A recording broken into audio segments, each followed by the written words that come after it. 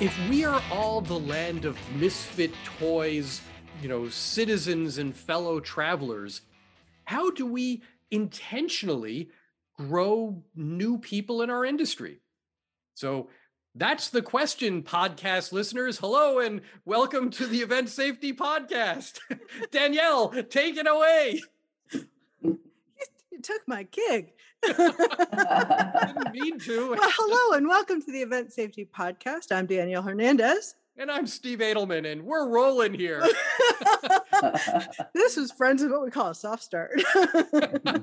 So podcast listeners, what we're talking about today is, Erin, what was the name that we came up with? How did you know this was a thing? How did you know this was a thing?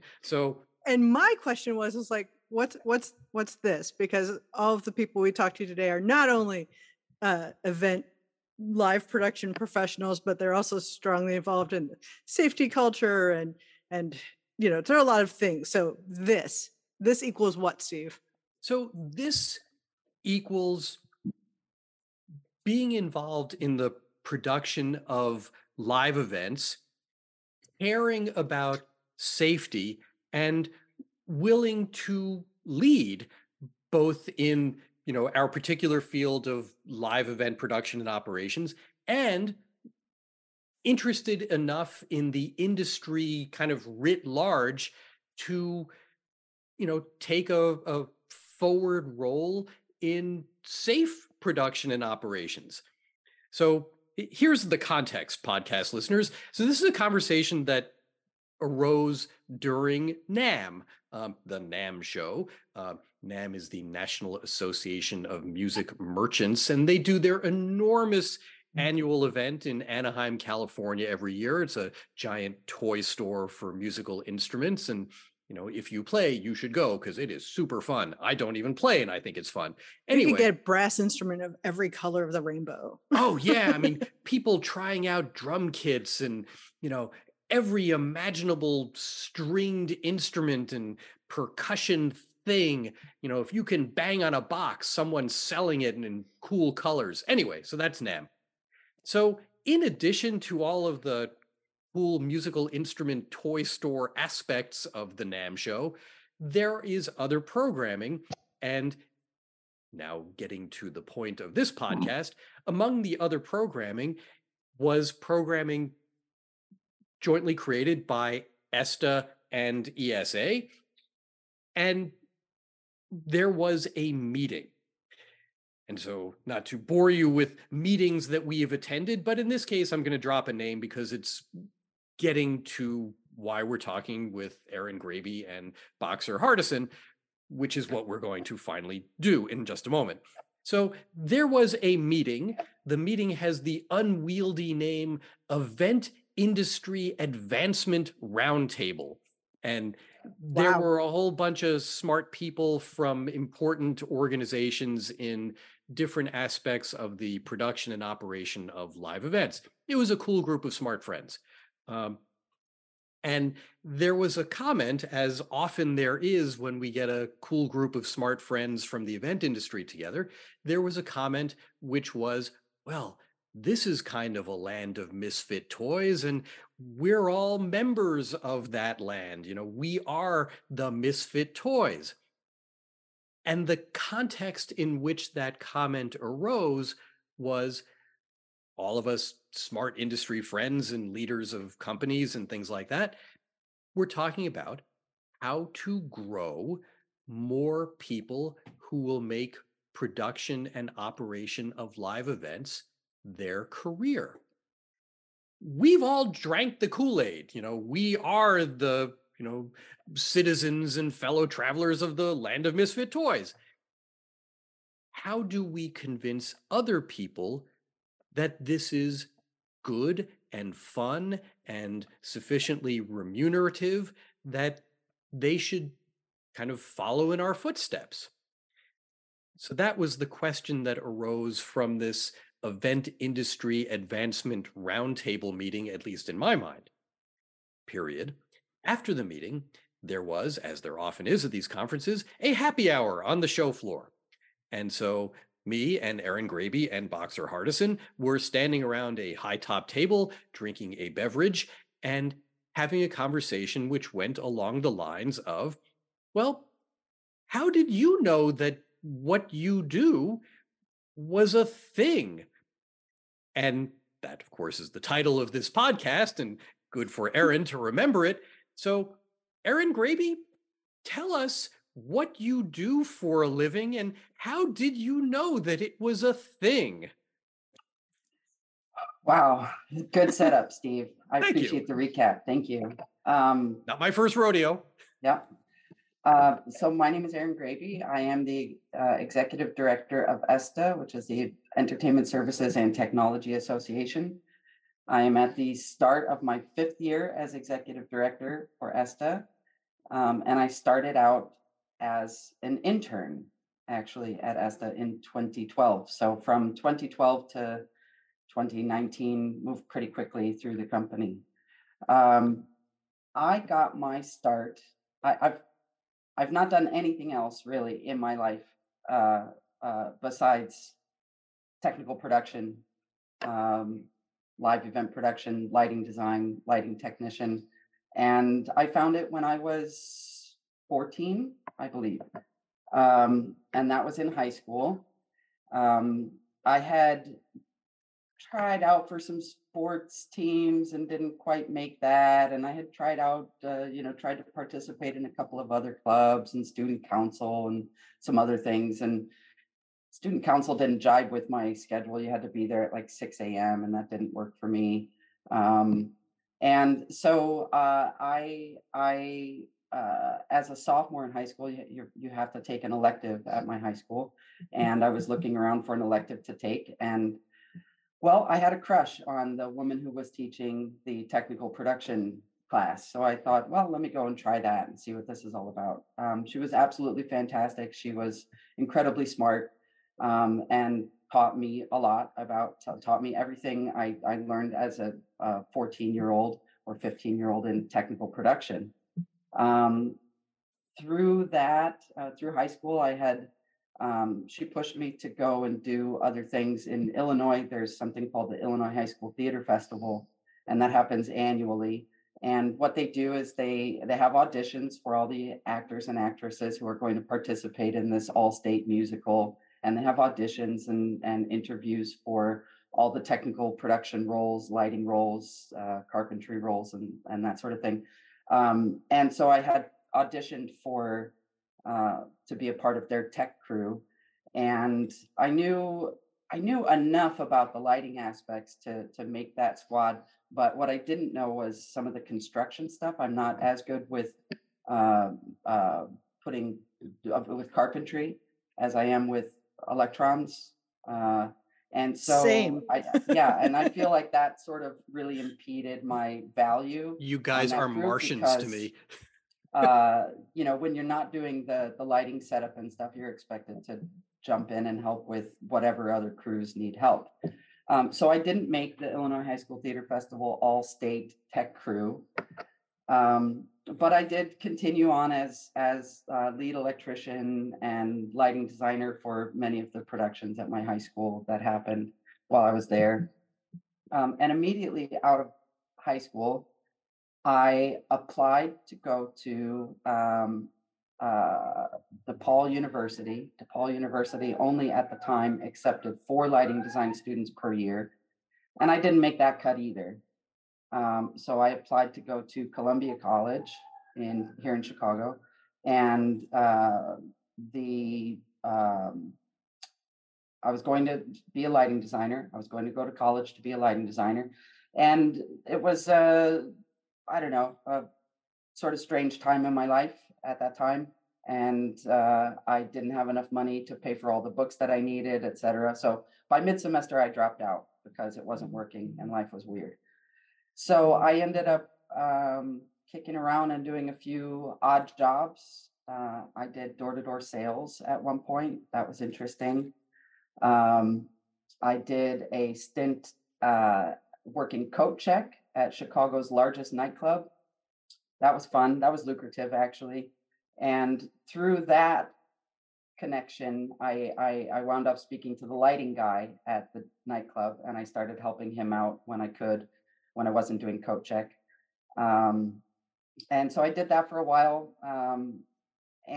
But I was still looking for the next thing, and I didn't quite know what that was. But right around the corner from that nightclub was a small theatrical supply company called Grand Stage Lighting Company. And I had heard of them because I think our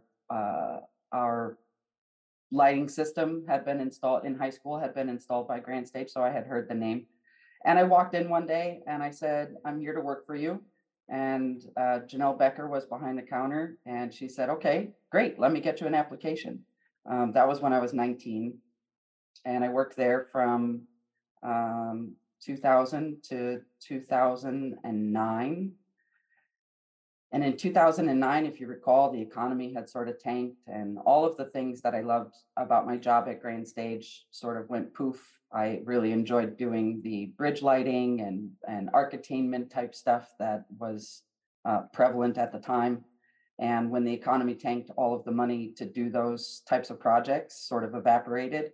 And President Obama was making it easier for people to borrow money and go back to school. So that's what I did. I left Grand Stage after 9 years and hightailed it to New York, where I got a late in life undergraduate degree, which is a Bachelor of Technology in Entertainment Technology. This is a very specific type of degree that didn't even exist when I came out of high school. And I know for a fact that even if I had gone to college straight out of high school, I would have been going back to do this style of technical production, because the technology changed so vastly between, let's say, 1998 and 2008.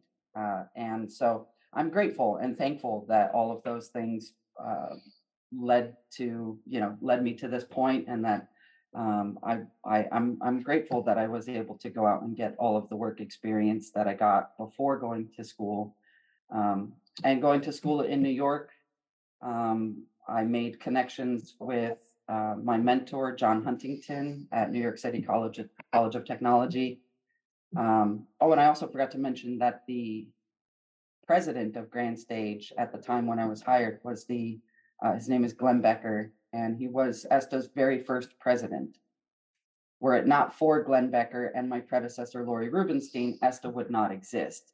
So in a weird kismet way, coming full circle to having started working at Grand Stage to becoming the executive director, only the second executive director of ESTA in its 30 plus year history, it feels pretty good.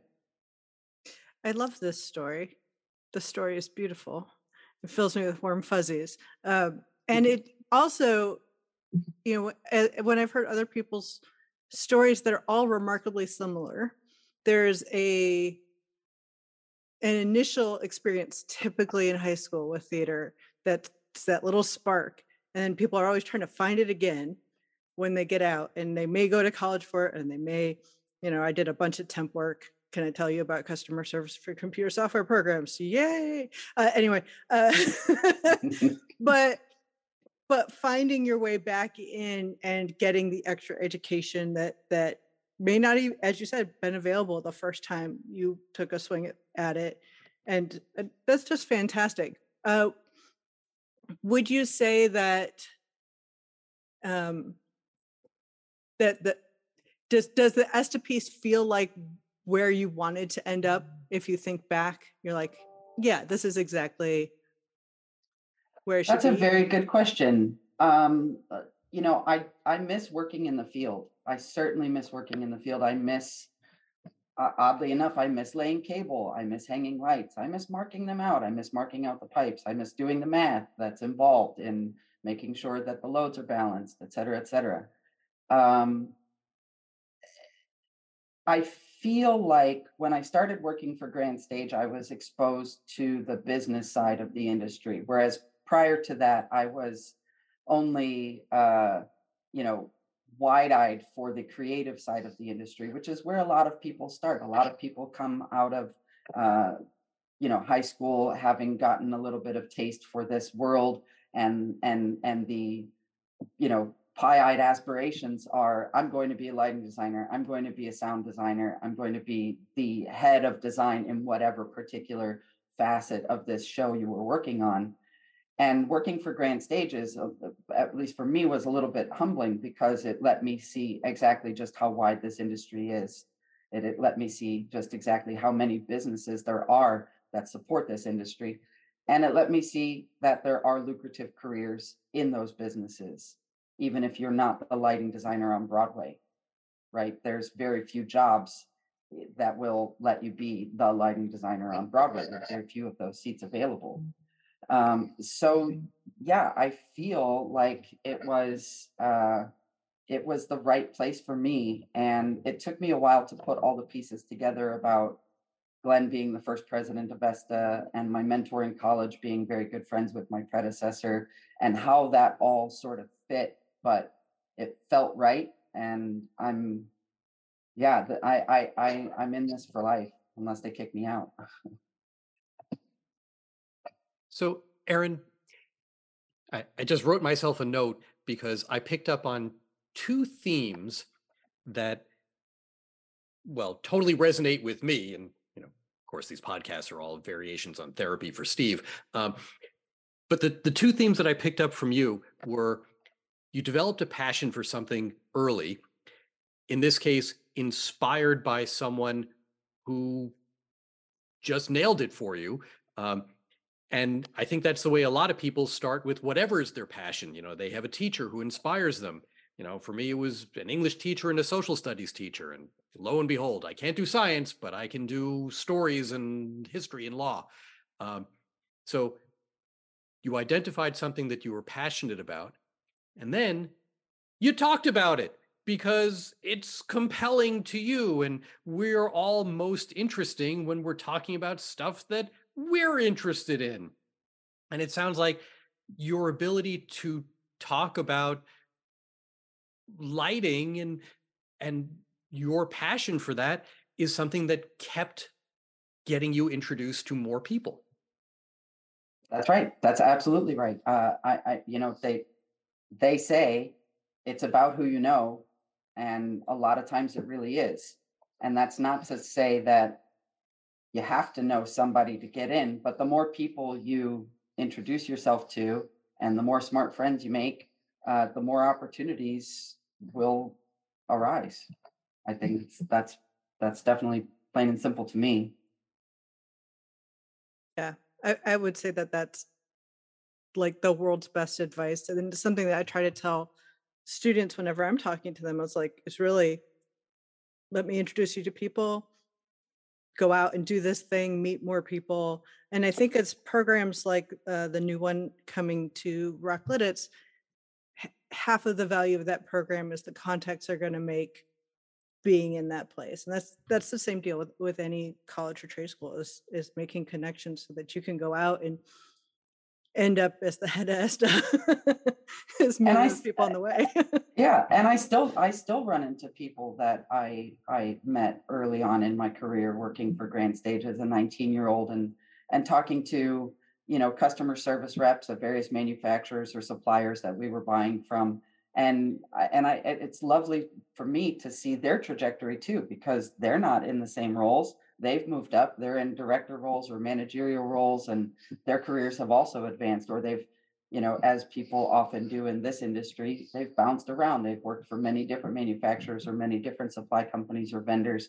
And you make a connection with one of those people, and then you see them throughout your career. They may not have the same title or the same credentials, behind their name, but you end up seeing them throughout your career. So it behooves you to not burn bridges, make friends with those people, keep those friendships alive, be cordial, when you see somebody and that you haven't seen in a long time, and keep those relationships, burning. Yeah, Aaron, I will second that last part. Because our industry is so fluid and we do wind up changing jobs or changing employers on, at least a fairly regular basis, the smart friend that you have one day in company A will be your smart friend in company B in a few years, which means now you have a connection in company B that you didn't have before. So there's a reason to make and keep your friendships. Yeah, absolutely. Aaron, it's not the only reason we're friends with you, by the way, but we're looking for things from Esta. So we have a second guest who has been unusually quiet. Our silent partner. Our silent partner. On? So ESA treasurer and friend, Boxer Hardison. Boxer, doubtless you've traveled a totally straight and narrow path to your exalted current position in life, right? I mean, yes and no. I've been at it for Way a to while. hedge. Wait. And what exactly is your Yes. exalted position in life right now? Founder and president of Bigger Hammer Production Services, which provides crew predominantly for live events in Southern California and across the country. And I will ask you about the other hat that I know you wear also, but talk about your Bigger Hammer trajectory first. Yeah. Without going into a full-blown origin story, the usual like disemboweling Radio Shack equipment as a teen, maybe younger, taking apart the tape player and trying to figure out how that stuff works, to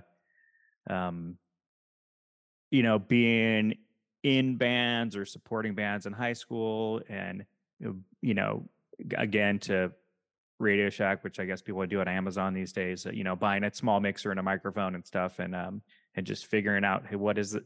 How does this stuff work? What do you do? I had a friend in high school whose band started to get some traction on a radio station, and we packed up all the gear and threw it in 2 pickup trucks and drove to Arizona to do a gig. It was my first road gig. We were all 16 years old, and I don't know if the college knew that. Paid us to play and had open bar or whatever.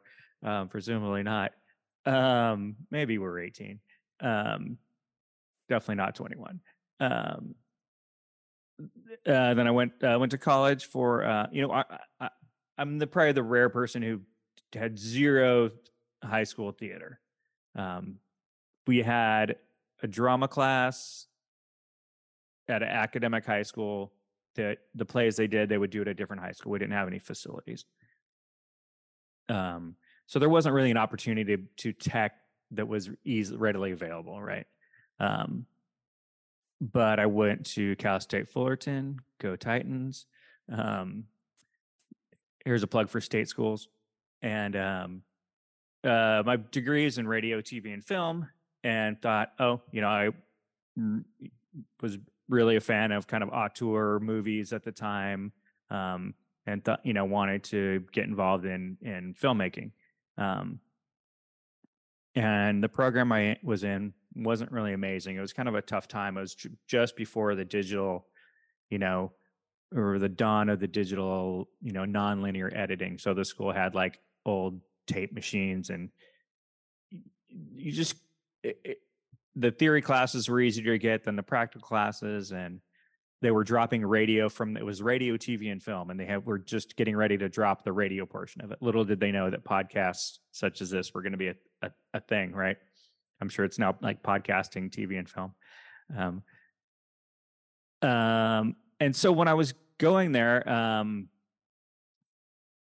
I started working for a couple bands, and for a really indie promoter, and also for the ASP program that had 2 bands a week played at the school. There was an outdoor amphitheater that maybe held like 500 to 1,000 people, like a concrete amphitheater, and we'd push out this Rankus Hines rig with a Yamaha analog Yamaha console, set up monitors and PA. Twice a week we'd move it from the pub up to the amphitheater and set it up twice a week. So I learned how to mix audio there. I know it was really enjoyed that. It was just cool to be able to bring out the instruments that you wanted to hear. And so, while I was doing that, I worked for a million different places around town. That's where I first started working in theaters. worked at the La Mirada Theater and at Cerritos Performing Arts Center, and eventually the Carpenter Performing Arts Center.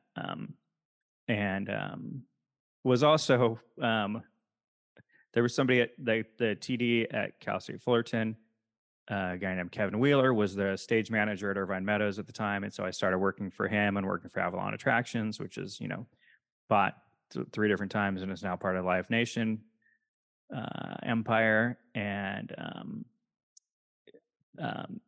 so that's where I got, my first taste of theater, and was working the Fly Rail. Eventually, there was a guy named Rollo who taught me how to run Fly Rail, which was really cool.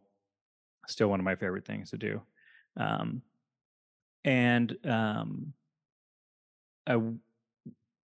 As I met more crew, there was this thing called the Hollywood Pirate Crew. It was basically a piece of paper with people's phone numbers on it. Right. And so there was 2 or 3 different people who had contacts, and they would, hey, you want to go tip a truck for $50? Whatever, right? Go unload Aerosmith up at the Santa Monica Airport at A1. And so the list got kind of passed around, and I ended up working for a guy named Pete Buckland, who worked for Rod Stewart for a million years, and he was off the road for a while, and he was production manager for a bunch of radio shows and movie premieres.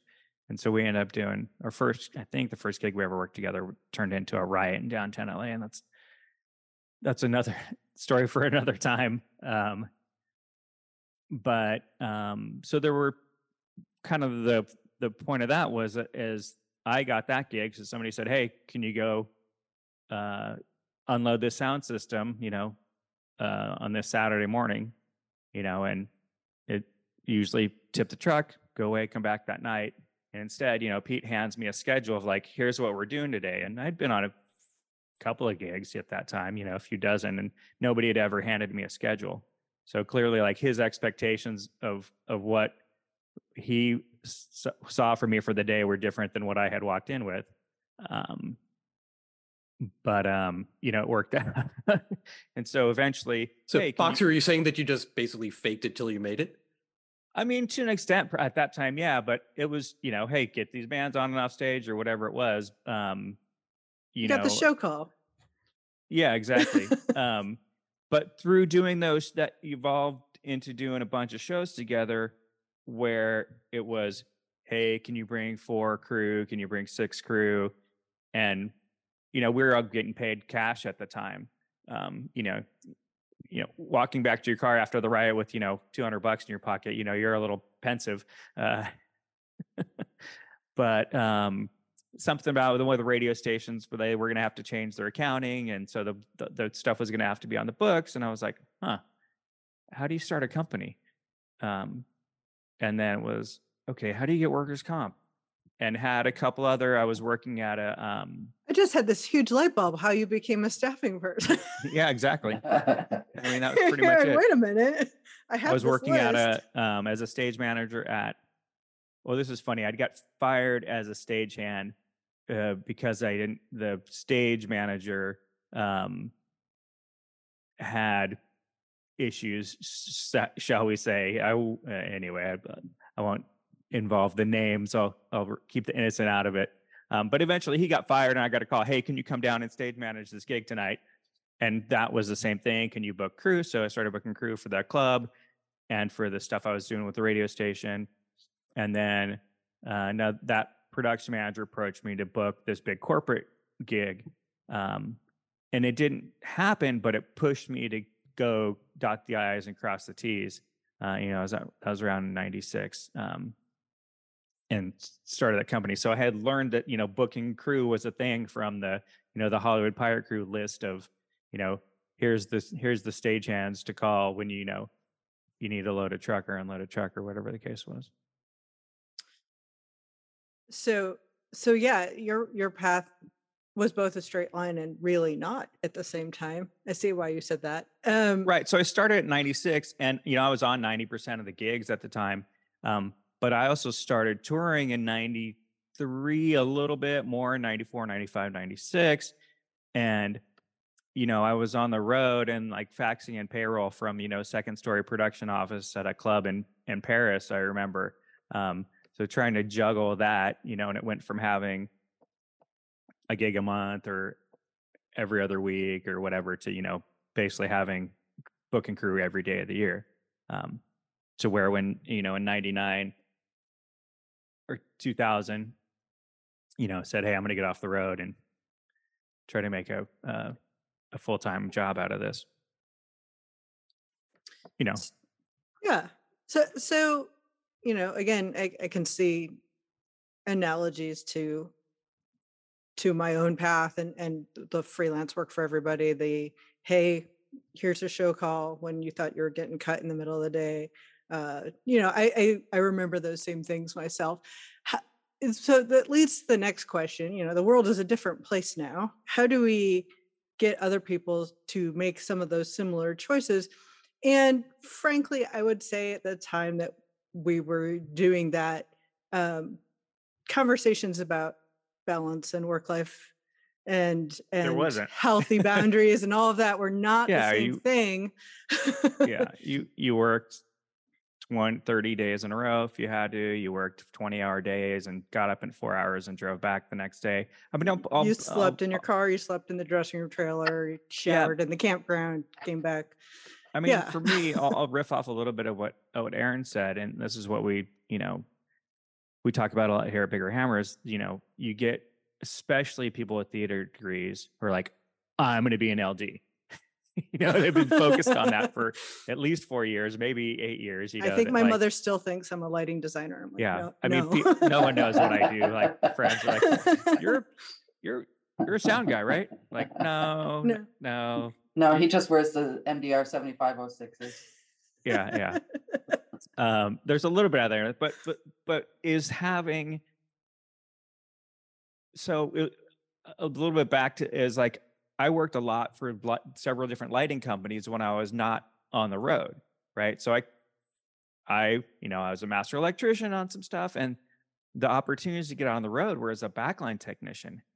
And I'm not a musician, but I can tune a guitar. If I call my friend who owns 12 guitars and go, hey, how do you tune a guitar? So that's a little bit of that faking it until you make it, Steve. And my first opportunities were getting bands on and off the stage and tuning guitars and tuning drums. And then I came back into town. I was, working as a L1, L2 or whatever. And I went out as a carpenter on a theater tour. I mean, you got to try on a lot of, I mean, for me, trying on a lot of different things to see what really resonates with you, or just take the opportunities that come. If you have some aptitude towards them, take them. I think, the outreach to finding people is the real, to your question, Danielle, is our industry and many industries have that same question of how do you reach people that aren't naturally exposed to our business, and really how do you reach people in a genuine way that this is a lot of blue collar jobs, right? There's a lot of white collar jobs too, but the foot in the door is almost never a white collar job in this business. I mean, I worked as a production assistant for a guy named Patrick Stansfield. He had a garage converted into an office. He was ahead of his time from work from home.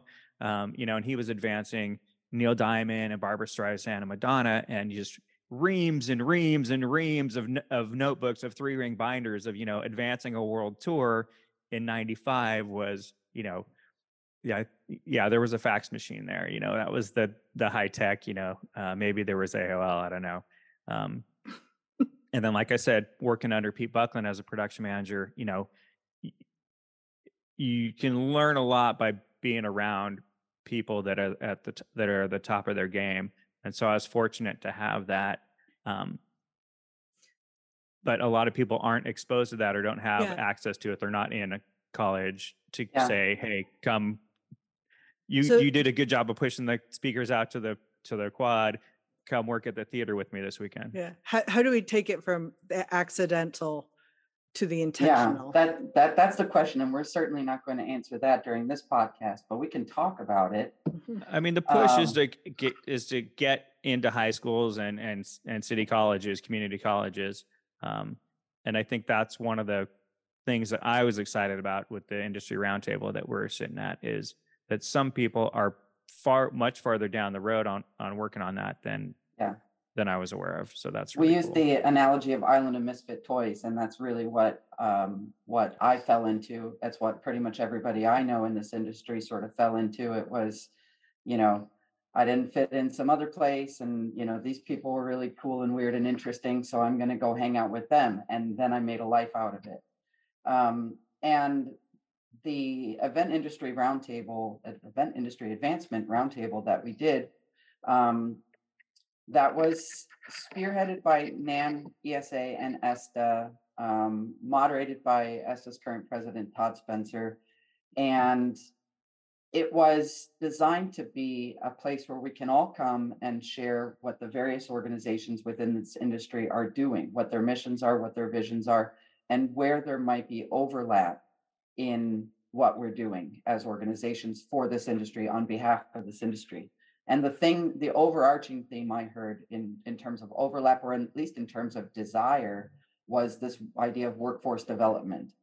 And that's exactly what we're talking about, is how do we institutionalize this industry as a career that should be taught about, sought after, put in front of people as a package deal. Look, there's this whole world out there where you can go and do this creative stuff, and there's the business side, and there's the white collar and the blue collar, and it's still an island of misfit toys. You're going to meet a lot of really interesting people.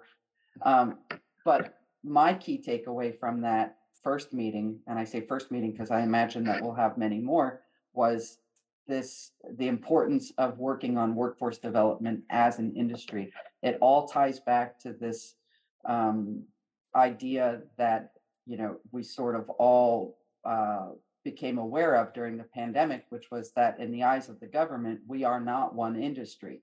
We are fragmented, we are segregated, we are in different labor codes all over the map as an industry. And so when something like the pandemic happens, there isn't a way for, the larger industries, medical industries, airline industries, et cetera, they have fully formed workforces. They have fully formed, industry that can go to the government and rally on behalf and say, look how big we are, look how important we are. Yeah. But we don't have that. And one of the reasons we don't have that is because we are not under one umbrella. And so how can we fix that? We can fix that by creating a NAICS code. We can fix that by creating labor codes for each individual state, for each individual job type that's out there in our industry. And that, I think, was seeing all of those folks in the room, all the high level people from all these different organizations who are talking about having the same problem, was inspiring for me, because we can, I think, hopefully pool all of those resources between them, because it's not going to be one person and it's not going to be one association who gets this done. Do you ever have one of those moments where you're like, these are my people, when it was like, oh my God, every like, conference I go to, and I'm like, I've never met complaining you about before. not having a NAICS code. I was like, it's not just me. It's like, what? Square peg, round hole. Our industry is very much a square peg, round hole, and we need to create square holes. What? Yeah. Okay. So that suggests something which I think is important for career development generally, and this sort of Marvel Avengers type organization of multiple organizations cooperating with each other. We don't have one on-ramp to becoming an event production or operations professional. We have lots and lots of weird things, which includes working coat check and going around the corner and saying, I'm going to work for you, and getting lucky with a piece of paper. But it seems to me that the common thread, among the three of you, and for me also, is just doing what you like a lot and talking about it until you discover that there's somebody else who's kind of the same. And now it's, not round peg, square hole, or whatever boxer you were saying, but rather you realize, oh, maybe there's more than one person on our island of misfit toys, and maybe There we're not are such misfits after all. dozens of us. There are literally dozens of us. Yeah. Right. I mean, I maybe remember it's- being at a theater 20 something years ago and describing ourselves as the island of misfit toys. I think it's a common refrain, but yeah, it's still like, I think the thing about the roundtable is like, locally Bigger Hammer was working with a high school, but it's with one high school. And what is there, 2 or 3 people maybe out of that program that are going to get into the industry, and talk to a couple community colleges, and we don't have anybody great in this program right now. And so the encouraging thing was some of the people at that table have developed curriculum, things that they can get put into the various state departments of education, get them as a class with,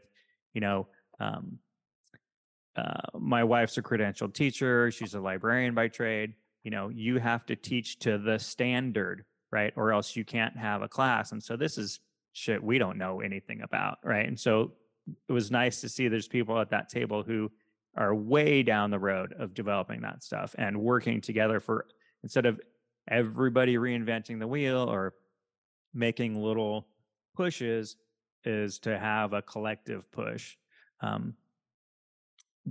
Danielle, did you want to talk about the backstage exam? Because that was brought up at the meeting. Yeah. So USITT, in conjunction with the Education Theater Association, is developing something called the Backstage exam, and it's a technical theater for high schools, and they're developing actual curriculum, and a lot of schools and education departments are wanting actual standards that people are teaching to, so that curriculum piece, and that is part of what this is designed to do.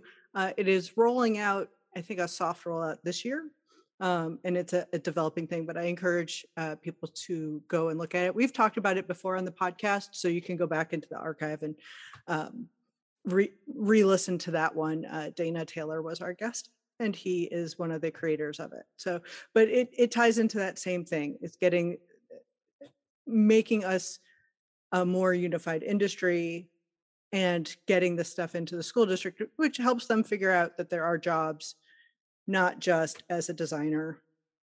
Right. And I think the cool thing about that is it's not just the exam, but it's the instructor resources, right? Correct. Because Absolutely. the exam's fine, but if you don't have a roadmap to get that knowledge, and so they do have, I just looked here, they have an instructors resources page as well.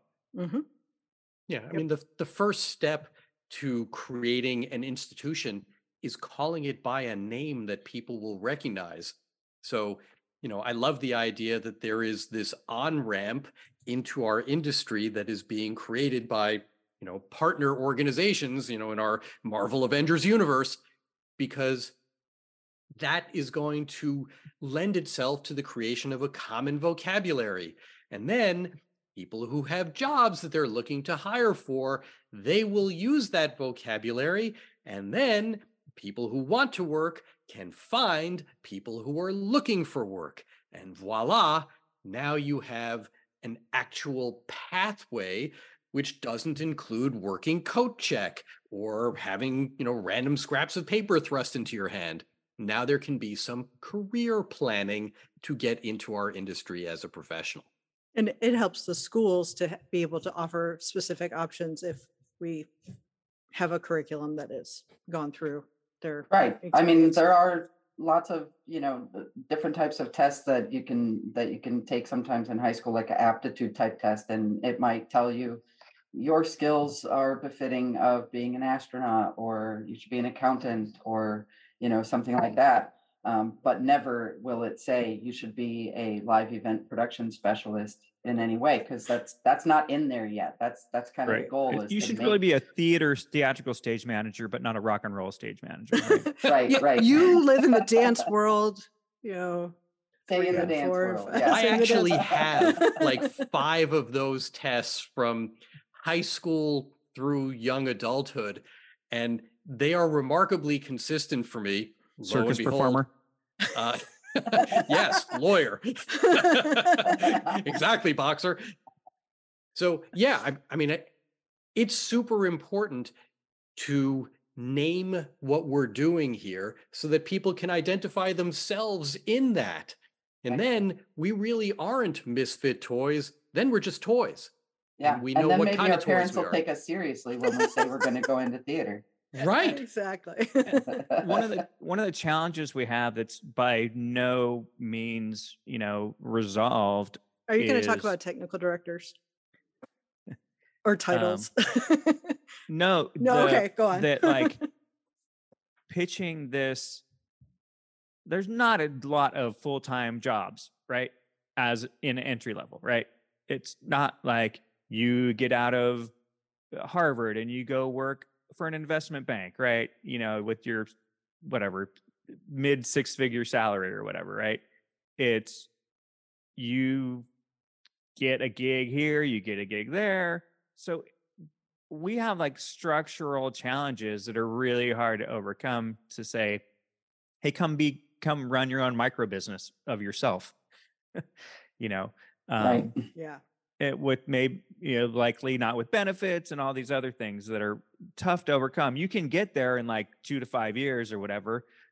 You'll string enough gigs together, but like bridging that gap to pitch to like the colleges all want to say, we place this person in this full-time job and here's the money for that. But I've never seen anything for,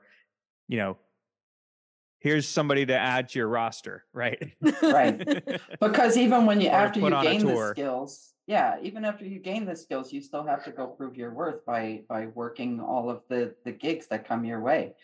Boxer's right. You're probably not going to come out, even if you have a college degree in related to the field, you're not necessarily going to come out with a full-time job that you're going to stay at for the next 10 or 15 years. It's just that's still not how the industry operates. You're still going to piece together some things, but the skills that you have will get you those things faster. They'll get your name mentioned more times than somebody who doesn't have those same skills, as people are talking about their businesses and their productions that they've got to put on. And so yeah, But you my point was still more have a to the trajectory. pitching it to the institutions is Right. as an industry, we have to find a clear way to say, yeah, this isn't a 9 to 5, 40-hour week, whatever, $50,000 a year job that you're getting. It's you're getting people into the industry. This is an industry that exists. There's a million pathways once you're in there, but that, developing that workforce and that it is a non-traditional, on-ramp. Does the change? So here's a sort of metaphysical question for you guys.